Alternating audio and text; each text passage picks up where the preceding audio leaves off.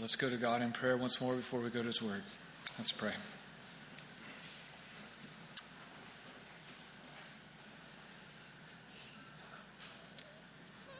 Father, we pray that with your Spirit's help, we would see by faith and taste this glory that we have sung about. And we pray that that might happen by you speaking to us here in this word, that you would give us eyes to see and ears to hear its truth. And we pray this in Jesus' name. Amen.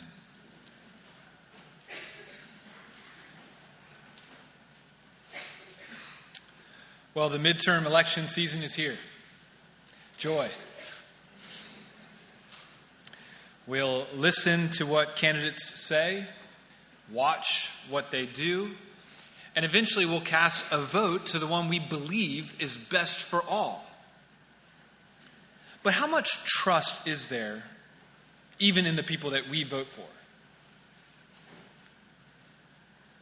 Wouldn't it be nice if there was some way that the best candidate, even the best candidate to be put forward, wouldn't just make promises, but could actually miraculously demonstrate to everyone that they can actually make a difference in our world and they can be trusted?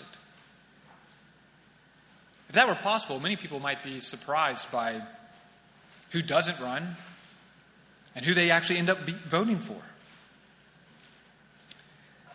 Life for every one of us, however, is more than the city or country we live in. We all face trials that no political candidate can solve. There are deeply felt needs that we all feel that they can't even touch. And eventually we'll all face death. We're all looking for some kind of savior. And if it's not a politician we look to, then it's a counselor or spouse or doctor or someone else, and they all fall short. But if we turn to the Bible, we get an eyewitness account of someone who saw what Jesus did and heard what Jesus said. And in our passage today, what Jesus says and does are miraculous signs that he is God's Messiah. He's the one that God puts forward, and he's the one who's going to come, because he's the Messiah, and bring us life with God. The life that we long for, the life that God promised. But not everyone casts their faith in Jesus, because Jesus isn't the Savior they expect, nor is he the one they're comfortable with. John writes so that we don't make that mistake. So if you have your Bibles with you, please turn with me to John chapter 2. John chapter 2. If you're using one of the church Bibles, you can find it on page 942. It's 942. And if you're new to the Bible, the large bold numbers are the chapters. The smaller ones are the verses. And this morning we're looking at all of chapter 2.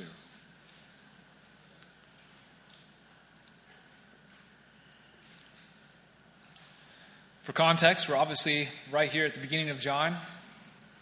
And in chapter 1, we met John the Baptist. Everyone believes he's a prophet, and they want to know whether or not he's actually the Messiah. John denies it and points everyone to someone greater. And then Jesus shows up, and John testifies he's the one. And then John's followers start following Jesus, and they testify he's the one. And then in today's passage, Jesus miraculously demonstrates that truth. And here's what John wants us to do with it. Entrust your life to Jesus to gain true life in God's presence. Entrust your life to Jesus to gain true life in God's presence.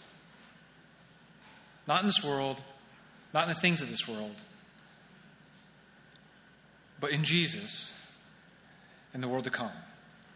And if you're taking notes to help you listen and follow along and apply this passage, there are two events that help us first see Jesus clearly This is in verses 1 through 11. And second, hear Jesus rightly, verses 12 through 25. So see Jesus clearly, and hear Jesus rightly. If we can look at these events and do that, then I believe we will entrust ourselves to him and find life in him. So first, see Jesus clearly. Look at chapter 2, verse 1. On the third day, a wedding took place in Cana of Galilee. Jesus' mother was there, and Jesus and his disciples were invited to the wedding as well. When the wine ran out, Jesus' mother told him, "They don't have any wine." "What has this concern of yours to do with me, woman?" Jesus asked. "My hour has not yet come." "Do whatever he tells you," his mother told the servants. Now, Jesus is at a wedding about 9 miles north of his hometown. So presumably this is some relative or friend of the family. And that's why his mother Mary is there also. And without any cultural context, it can all sound quite funny. Starting with the central problem here. Mary runs to Jesus and says, "We're out of wine." To which Jesus seems to say, "That's not my problem. Why are you coming to me?" To which you might read this and imagine Mary looking at her son with a mother's smile, while at the same time saying firmly to the servants, "Do whatever he tells you." And then she walks away like she knows she's getting her way. And so you might just imagine Jesus sort of just shaking his head, sighing and saying, "Okay, fill the jars." It's kind of strange. It's a funny scene. But I don't think that's how it went down. The cultural and biblical context here can give us great understanding to the significance of this event. Much like today, weddings were one of the most important events in a couple's life, and also very important to the community they were in. So this was a huge celebration for the town. The wedding would begin in the evening with a feast, run late into the night, where the couple would eventually be led by torchlight through their front door. And then rather than going on their honeymoon, they spent the next week hosting an open house party at their home for the whole community. So Ben and Amy, if you guys want to change your plans, we'll change ours.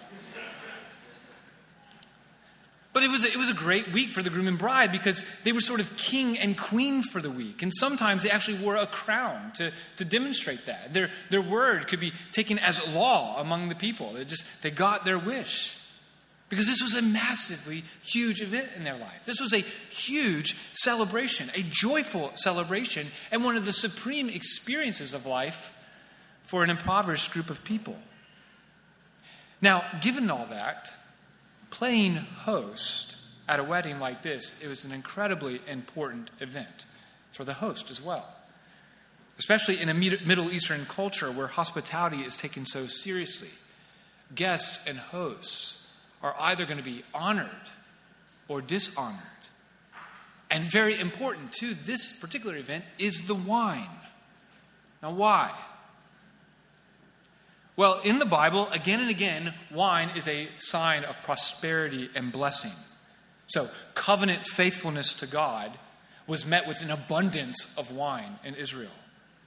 The loss of wine was evidence of God's curse on his people. And the promise of Israel's restoration included images of mountains dripping with wine and flowing down the hills. And so when Jews are joyfully celebrating the marriage union, and they want to communicate or attach to the union the idea of prosperity and blessing upon this couple, well, wine is going to be a staple. And if the wine runs out, well, not only is that a bad look symbolically, but it's a great embarrassment to the couple. This is dishonoring to the guests. Did you not make provisions? So when Mary, the mother of Jesus, tells him they don't have any wine, it's not like she just loves wine. She's feeling deeply for the couple, for the hosts. Now, it's interesting that she runs to Jesus with this problem, isn't it? I think it's remarkable. She believes that Jesus can do something right there in that moment about having no wine. What did she know? Had he quietly done something around the house, miracles before? She's like, you can fix this. Did she just believe what was told about her son? We don't know, but somehow she knows Jesus can fix this. Now, his response to this is also quite interesting and worth examining, especially since it can sound disrespectful. What does this have to do with you and me, woman? I mean, if we're honest, that doesn't sound great on our ears. But I wonder in some ways if that's not really an indictment on our sinful culture. Right? That somehow the term woman could be heard in a derogatory sense at all. It seems to be a problem. In their culture, woman wasn't just a respectful term like ma'am or madam, but it was endearing. And that's more in line with the Bible's view. In fact, brothers, when we speak or hear of the word woman, there needs to be an inner sense of thankfulness and honor attached to that in us, if we're going to match the way that Peter instructs husbands to think about their wives. Or if we want to match Jesus' heart. Because it's clear that when Jesus uses the same term from the cross, he's speaking to his mother with great affection there.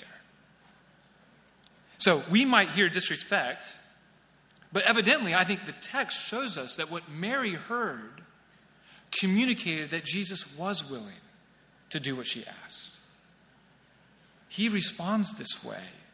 And something about his heart or what he's saying communicates, I will do this. Still, his answer is a bit mysterious to us. When Jesus asks his mother about what this has to do with him, that may be a gentle reminder that when it comes to his ministry, he takes his marching orders from his heavenly Father. And at this point, he says, his hour has not yet come. That hour will come up again and again in the Gospel of John. It will become more clear what he means. But basically, the hour refers to his sacrificial death on the cross when he accomplished God's plan of salvation for sinners. Jesus lived his whole life under the burden of this hour. And there's a sense in which he's gently asking his mother not to rush that hour before the time. Now, it's also true that there's a lot of work to do in preparation for that hour. And that work will shed light on who he is and his glory, which begins right here at this event. Look at verse 6. Now 6 stone water jars had been set there for Jewish purification. Each contained 20 or 30 gallons. Fill the jars with water, Jesus told them.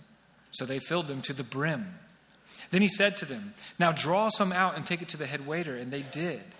When the head waiter tasted the water after it had become wine, he did not know where it came from, though the servants who had drawn the water knew. He called the groom and told him, everyone sets out the fine wine first, then after people are drunk, the inferior. But you have kept the fine wine until now. These purification jars in verse 6 were used for Old Covenant purification rites.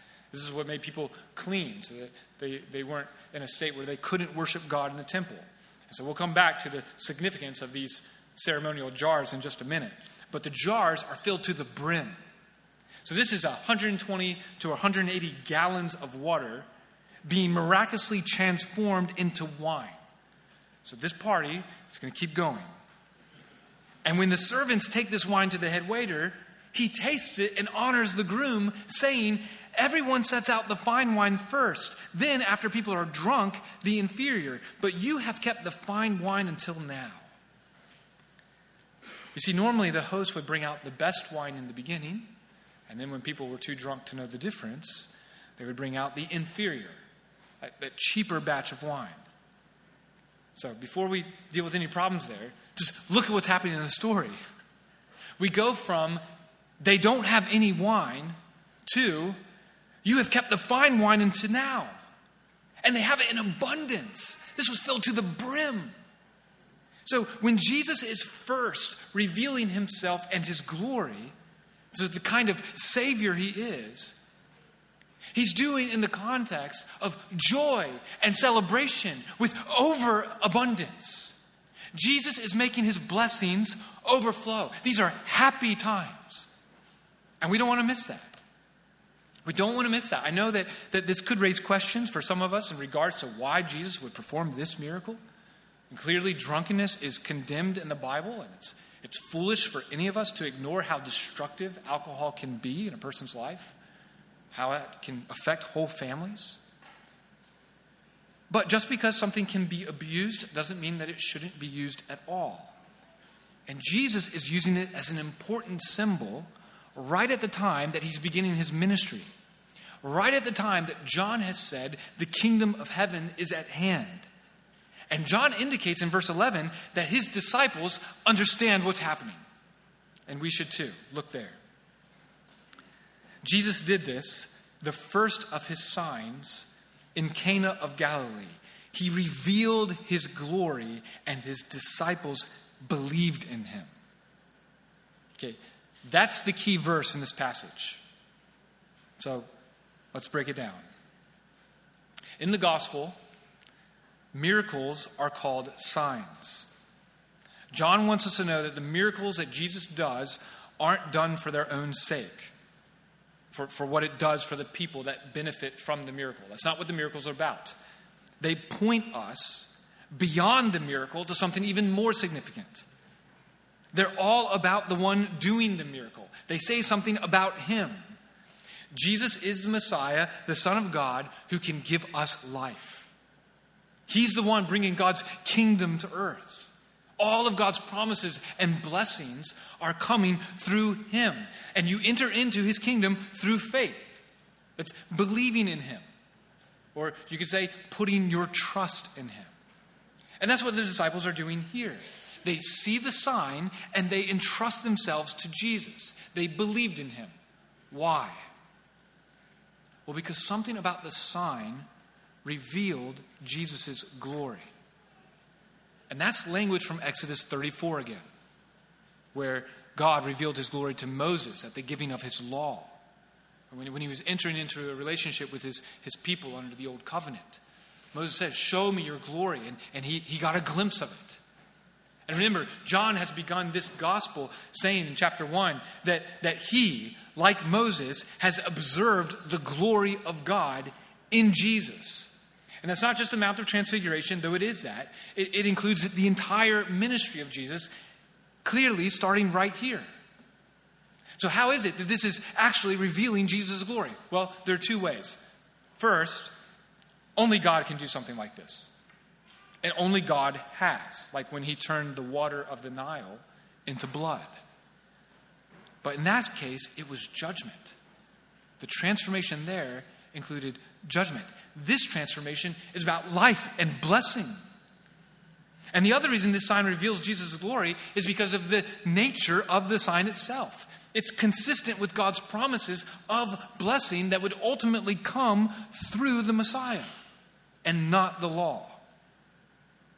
I mean, it's no accident that John notes that the jars that were filled were used in Old Covenant purification rites. Again, these are what people were using to be ceremonial clean before God.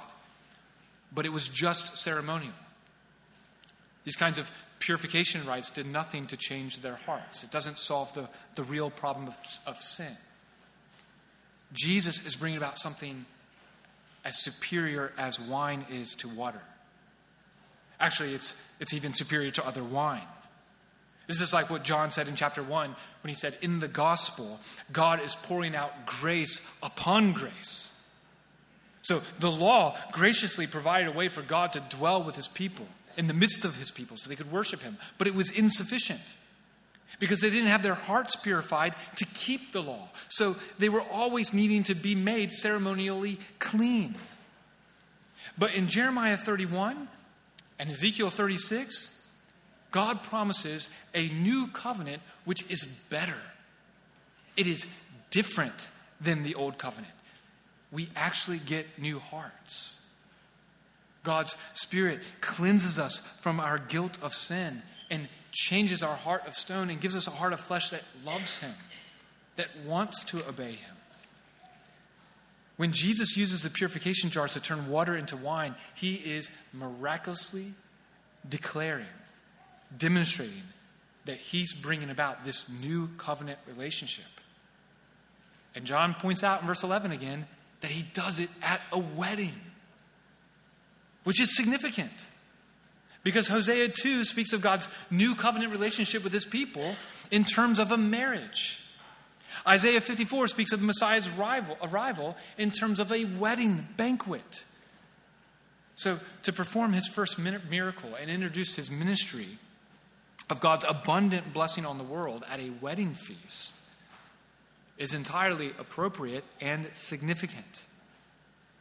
But it's not just a wedding, it's in Galilee, which is where Isaiah prophesied 700 years earlier that a great light would dawn in the world. This is a despised and rejected part of Israel. The northern part, where Galilee is looked down upon as being less serious about their religion. It's full of spiritual half-breeds. But God is communicating that his grace comes to sinners. And it's no accident that Jesus does his first sign of joyful celebration and abundance in a place like Galilee. He's communicating to us the kind of Savior he is and who he's for. Church, the gospel is worth celebrating. This is worth getting excited about. Jesus is worth rejoicing in like people do at a wedding. Do you see Jesus that way? I mean this for everyone. Christian, do you see Jesus this way? Is he this kind of Savior to you? Do you come to church with this kind of heart? Jesus isn't a somber or stoic-like Savior here. He understood that he was bringing something joyous into the world. It's no accident that God wants him to do his first miracle at a wedding. And so for all the pain in this world and the spiritual battles that we face, the long struggle of life with all of its needs, Christ invites us to celebrate with him in the midst of it. Not that we're called to live life out of touch with reality. Life is still hard. Okay, so there are reasons for Christians to mourn. We should mourn as we already have prayed with our sister who lost her grandfather. But we don't mourn without hope. And we suffer, yet we rejoice. Even though we are dying outwardly, we're being inwardly renewed day by day. Salvation has come, and we have assurance of life with Christ in the gospel. So we're like the head waiter in the story, right? We've been given a taste of that new life to come. So we can give thanks for all the good gifts of this world, kind of like the inferior wine of God's common grace that we experience every day. And yet we know that eventually that's going to run out. Nothing in this world can completely fill us. But on top of all the blessings that we do experience in this world, God gives us Christ and the hope to come. And we're going to have it in abundance. We're going to have life in God's presence forever. So Christian, rejoice. I fear that sometimes churches can fall into a religious ditch here. And we can let church suck out all the life of the church. Worship, religion, begins to feel like a heavy burden of duty and condemnation. Now, the other side of that ditch is a lack of reverence for God and a humble recognition of our need for repentance. But I just want to say right here, church, let's look at this first sign and see an aspect of Jesus' glory and know this is who we worship. Let's enjoy him. Let's take joy in our life together as a church. Let's foster unity that we have in Christ. Nurture the fellowship that we have in the Holy Spirit. And so attend regularly. Practice hospitality. And as Jonathan often instructs us, let's sing joyfully. Jesus has come to give us life and life to the full, and it's all by grace. And so it's available for everyone here. In this first sign, Jesus is saying, this is where life is at. If you're here and you're not a Christian, we're really glad you're here. And I just want to testify as someone who just sought life in many different idols of this world, this is where it's at. Jesus is life. And yet notice this. The servants saw the sign, but they're not said to see his glory. It's only the disciples who seem to see that, as if it only can be perceived by faith. We must believe, and not everyone does. Because for whatever reason, we believe that water is better than wine. In other words, we don't see ourselves as sinners, and Jesus is the kind of Savior we need. And so we look for things, life in this world, as if this world is good enough for us. And we trust ourselves to find that life. And as if it will, and believe as it will never go out. I just want to encourage us all to be honest. The good gifts of this world always get old, don't they? I mean, I love steak, chicken wings, but I don't know that I could eat it every night for the rest of my life. And one day that will be true of your sin. Even the ones that you love right now. It will be true of life altogether in this world. You need to see Jesus as the Savior you need. And so you need to look at these signs and hear what he says. Which brings us to the second call to entrust Jesus with our life. Hear Jesus rightly. Hear Jesus rightly. Look at verse 12.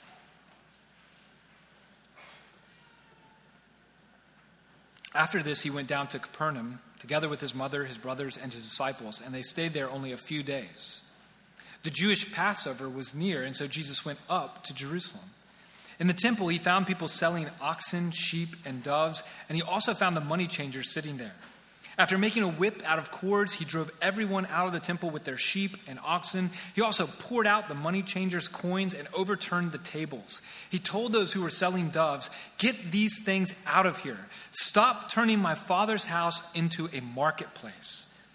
And his disciples remembered that it is written, "Zeal for your house will consume me." Now again, some cultural and biblical context is helpful here. The Jewish Passover was the biggest holiday of the year. It's when God's people remember how he had delivered them out of slavery in Egypt and brought them into the promised land to dwell with them and bless them as his people. And so every Passover, people would make this pilgrimage to Jerusalem to celebrate and remember God's salvation. Some people believe that a much smaller Jerusalem back then could swell to over 2 million people at this time. So there's a great build-up to this day, right? It's kind of like Christmas for us. It's not just one day. It's a happy season. This is a festive time. And just like our own Christmas season, people found ways to make lots of money off of it. People come to Jerusalem to make sacrifices to God in the temple, but it's difficult to bring all of your livestock on a long journey like that for many of them. So they have to purchase animals when they arrive. And when they do, they're going to pay inflated prices for those animals. Because people know you need them. Not only that, but they have to pay professional inspectors to make sure their sacrifice is going to be acceptable in the temple. And these inspectors were so good that they not only recognized which animals were clean and unclean, but they could actually tell whether or not one day your animal would become unclean. And so you'd have to go back and buy another animal. And because local currencies had to be changed into the currency for the temple tax, the money changers also saw an opportunity. And the exchange fees became excessive. It was said that a whole day's wages could be spent on exchanging money. It's almost like buying food at an airport, right? You're there, you're stuck there, can't go anywhere else, but you got to eat. And so you're going to pay airport prices. That's what's going on here, except it's happening in the temple. That's happening in the place where people are supposed to meet God and to worship him, to enjoy his presence. And so when Jesus walks into the temple, he's not in a festive mood. This is no longer a scene of joy and celebration, but of judgment. And before we hear Jesus speak in this passage, we see him in a way that might surprise us. He makes a whip out of cords and drives everyone and their animals out of the temple. Just imagine him, consumed with zeal, taking this money and just dumping it and then flipping tables. And telling those same people, get these things out of here. Stop turning my Father's house into a marketplace. Again, this picture of Jesus sometimes throws people off. Some scholars even seem to apologize for Jesus, pointing out that it doesn't say that he hit any person or animal with the whip. Because isn't Jesus gentle and lowly? Isn't that what he says about his heart? Isn't God a God of love? And the answer is yes and yes. He is gentle and lowly. God is love. And Jesus is God in the flesh. But we must remember that good and righteous anger is the overflow of love. It's a deep love for something good that creates a hatred for something evil. And so as gentle and lowly as Jesus is, he's equally strong and just. Sometimes in ways that make sinners feel uncomfortable. But we put ourselves and others in great danger when we domesticate Jesus. Yes, he's a lamb, but he's also a lion. Scripture uses both images for Jesus. Peter encountered Jesus like this when he tempted Jesus to forsake the cross, and Jesus says to him, "Get behind me, Satan." When Jesus saw how the Pharisees heaped burdens upon people with a damning version of the law, he called them blind hypocrites, snakes, brood of vipers, and warned them of the coming judgment. And on the day of judgment, Revelation 6:16 says that people will call for the mountains and rocks to fall on them and hide them from the wrath of the Lamb. The wrath of the Lamb flows from a love for God and God's people. And that wrath and love are both seen even more clearly at the cross. Nothing reveals God's love for sinners and his hatred for sin more than the cross. Because when our sin was placed on Jesus, God had to turn his face away from him and crush his own son.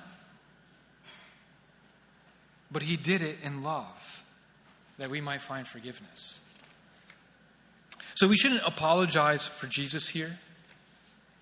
He's acting perfectly consistent with a love for God and people, just as verses 16 and 17 explain.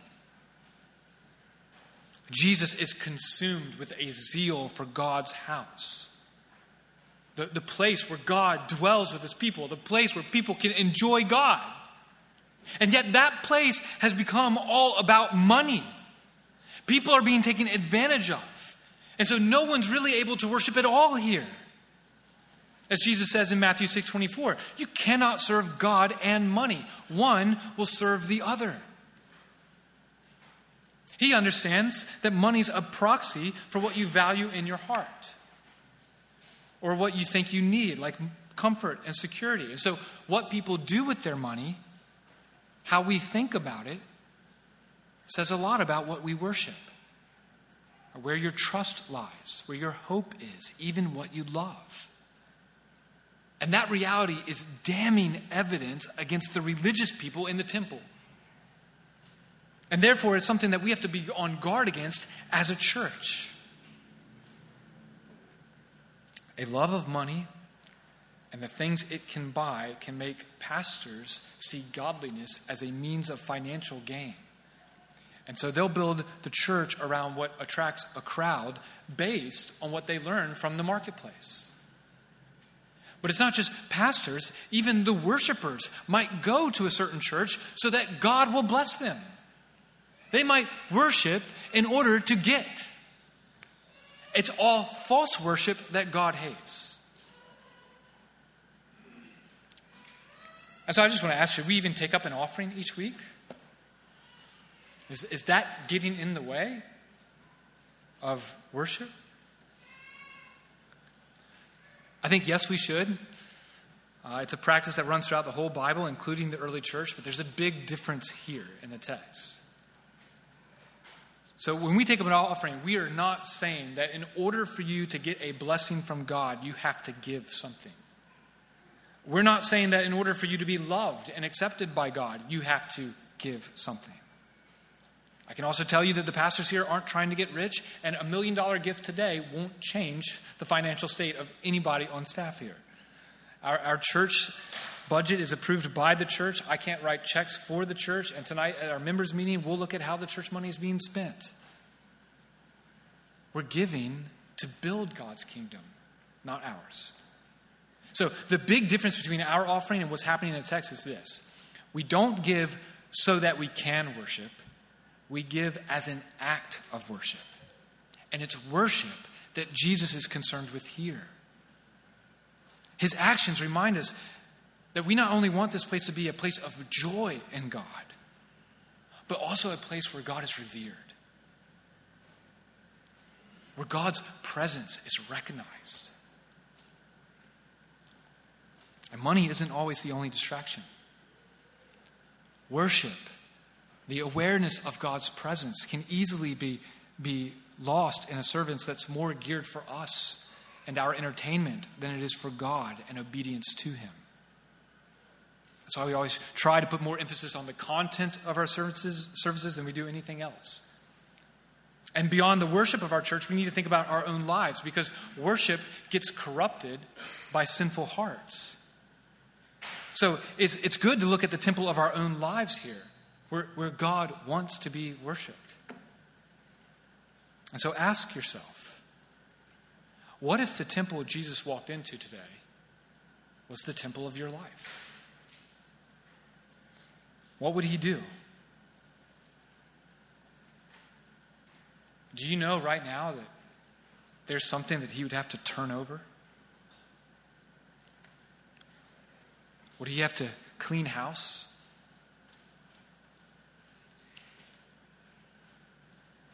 If so, just take a moment right now to confess that to God.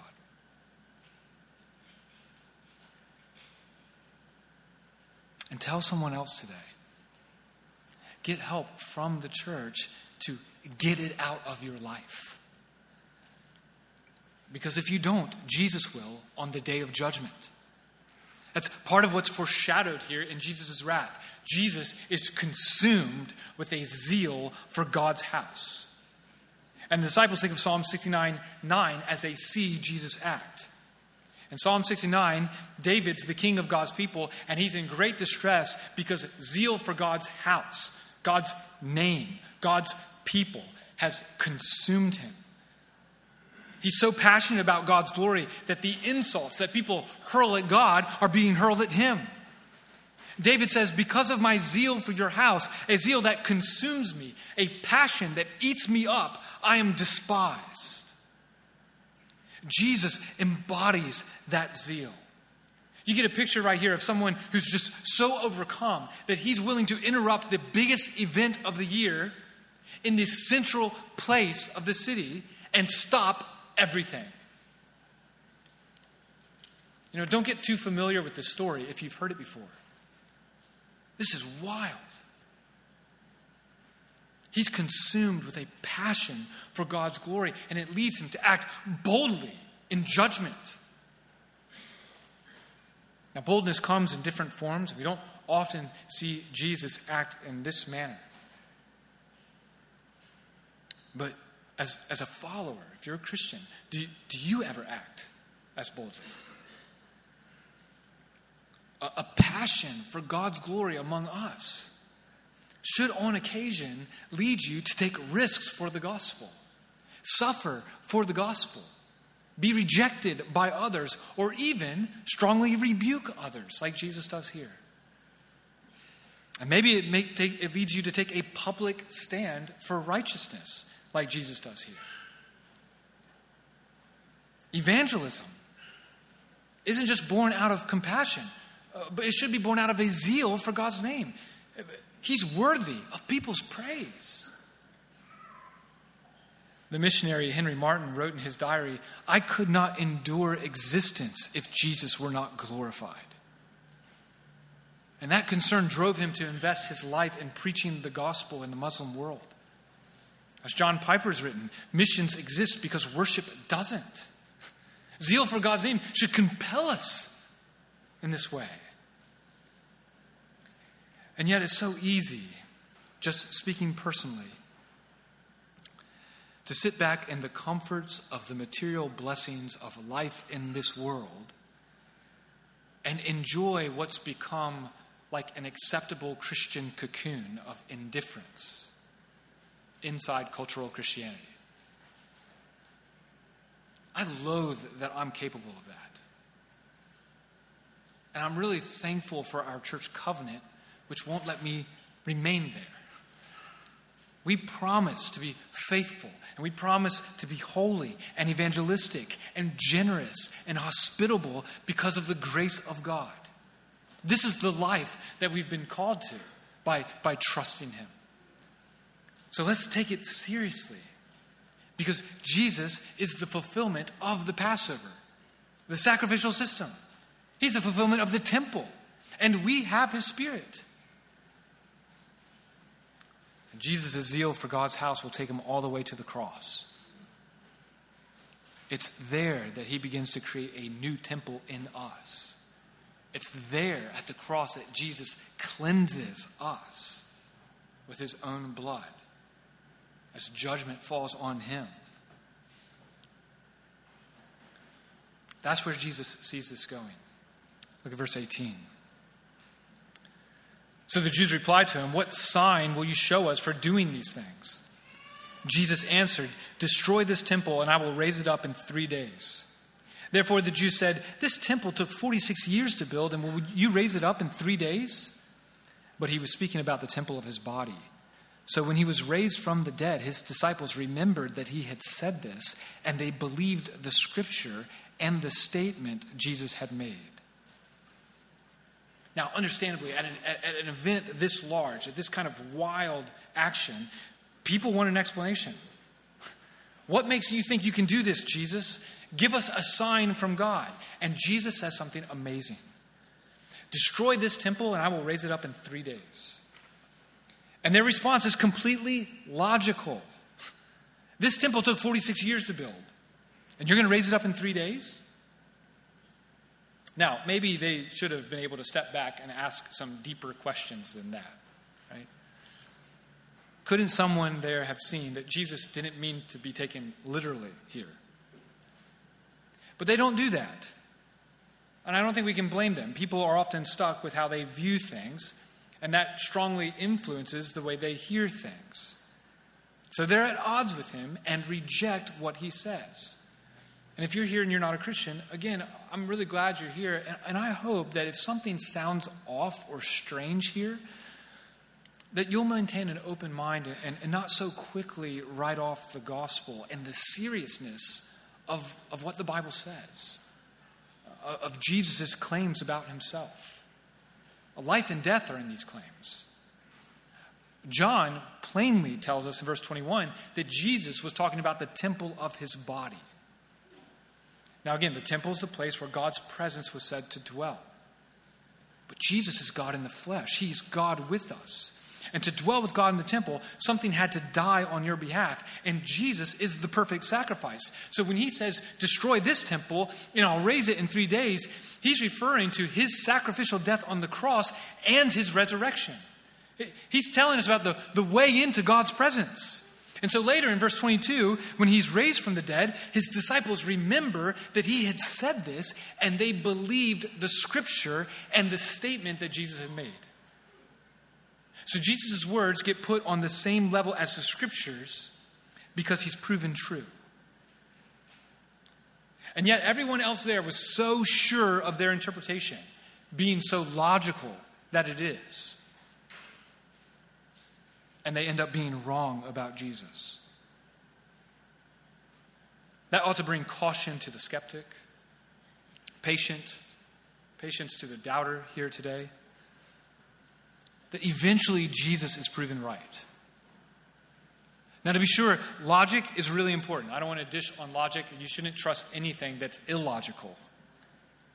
But that said, we often have an insufficient amount of information, and we come to our conclusions too quickly, thinking that we have enough. So we have to be a little humble about what we think we know. And yet here's the good news of the gospel, or regarding the gospel. God's word is a sufficient word. Okay? You won't have all your questions answered completely. Your questions answered sufficiently. And you can trust that Jesus is God's Son, that he came and lived a perfect life, that he died for your sins on the cross, and your sins were paid for if you will trust in him and repent of sin. You can be forgiven by God, justified in his sight, and have life in his presence. You can trust that because of what Jesus says here in verse 19. He's been raised from the dead. That makes everything else, he says, enough. The resurrection should have the same effect on us as it does on the disciples. That's why John's writing. This sign is for us. If Jesus died and remained in the grave, honestly, you should just try to figure out life without the Bible.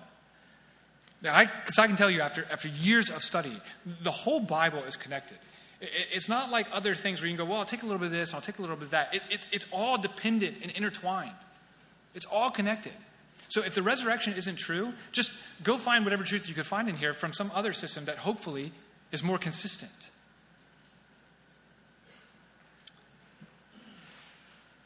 But the historical evidence is astounding and clear. Jesus is alive, and the Bible's claims are trustworthy. If you have any questions about that, I would love to talk to you at the door. But I would plead with you, put your faith in him. Surrender your life to him. And if you've done that, continue to submit your life to him. Submit your feelings on a daily basis to what the Bible says. Now, I know that idea is radically countercultural today. Some will ridicule that, but you won't regret it. Because if you'll do that, your life will belong to God and you're in his hands, which you can trust more than your own. Look at verse 23, and we'll conclude with this. While he was in Jerusalem during the Passover festival, many believed in his name when they saw the signs he was doing. Jesus, however, would not entrust himself to them, since he knew them all. And because he did not need anyone to testify about man, for he himself knew what was in man. Clearly, not everyone believes in Jesus, but many do. Many trusted him that day. And still, it's unclear whether or not faith was superficial or not, because Jesus doesn't entrust himself to them. He sees what's inside people. Now, compare this key verse to the one in verse 11. We're meant to read these things together and compare the events together. So whereas people needed Jesus to reveal himself to them so that we put our trust in him for life, he doesn't need us to reveal ourselves to him. He knows what's in us. And left to ourselves, it's judgment. See Jesus. Let his glory be revealed to you, and you will have life and blessing and abundance. But if you lean on yourself and what's inside you, he sees, and it's judgment. Jesus knows and understands the hearts of people better than we understand ourselves. As much as we think we see and understand things clearly, and even dare to question God and judge him, the truth is, we've got to learn to distrust ourselves in order that we find life in Christ. If we don't, we'll miss the sign. We won't see him clearly. We won't hear him rightly. Jesus won't look like a Savior that gives life or sound like a Savior we're comfortable with, because he calls us to give our lives to him and repent. And that goes against everything inside of us and our natural condition. We're naturally much more likely to trust what sounds right to us and give ourselves to what we desire than to trust anything or anyone else for life. And it seems so natural and right that we would do that. I mean, who can you trust more than yourself? What can you trust more than your feelings?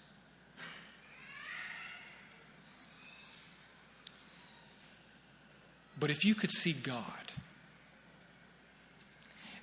if you were in his presence, and you could see what he sees in you, you wouldn't trust yourself. You would be skeptical of those desires. In fact, when it comes to your own perception of yourself, in many cases, when it concerns what's best for you, it's wise for you to get counselors around you and just go with what they say. And it's wisest to trust God's word.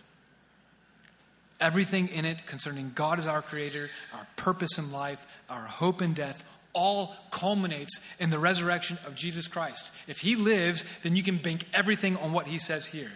Ultimately, everything else is just speculation. It is. Life is just all theory and opinions.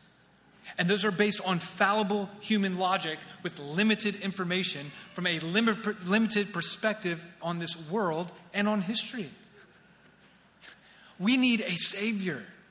And if that Savior is actually going to give us life that we're made for, we won't find it in any person among us. Not ourselves, and not in money, and not in government, not in some corrupt religious system. That Savior is going to come from God.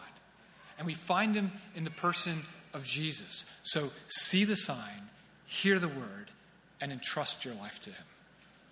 Let's pray.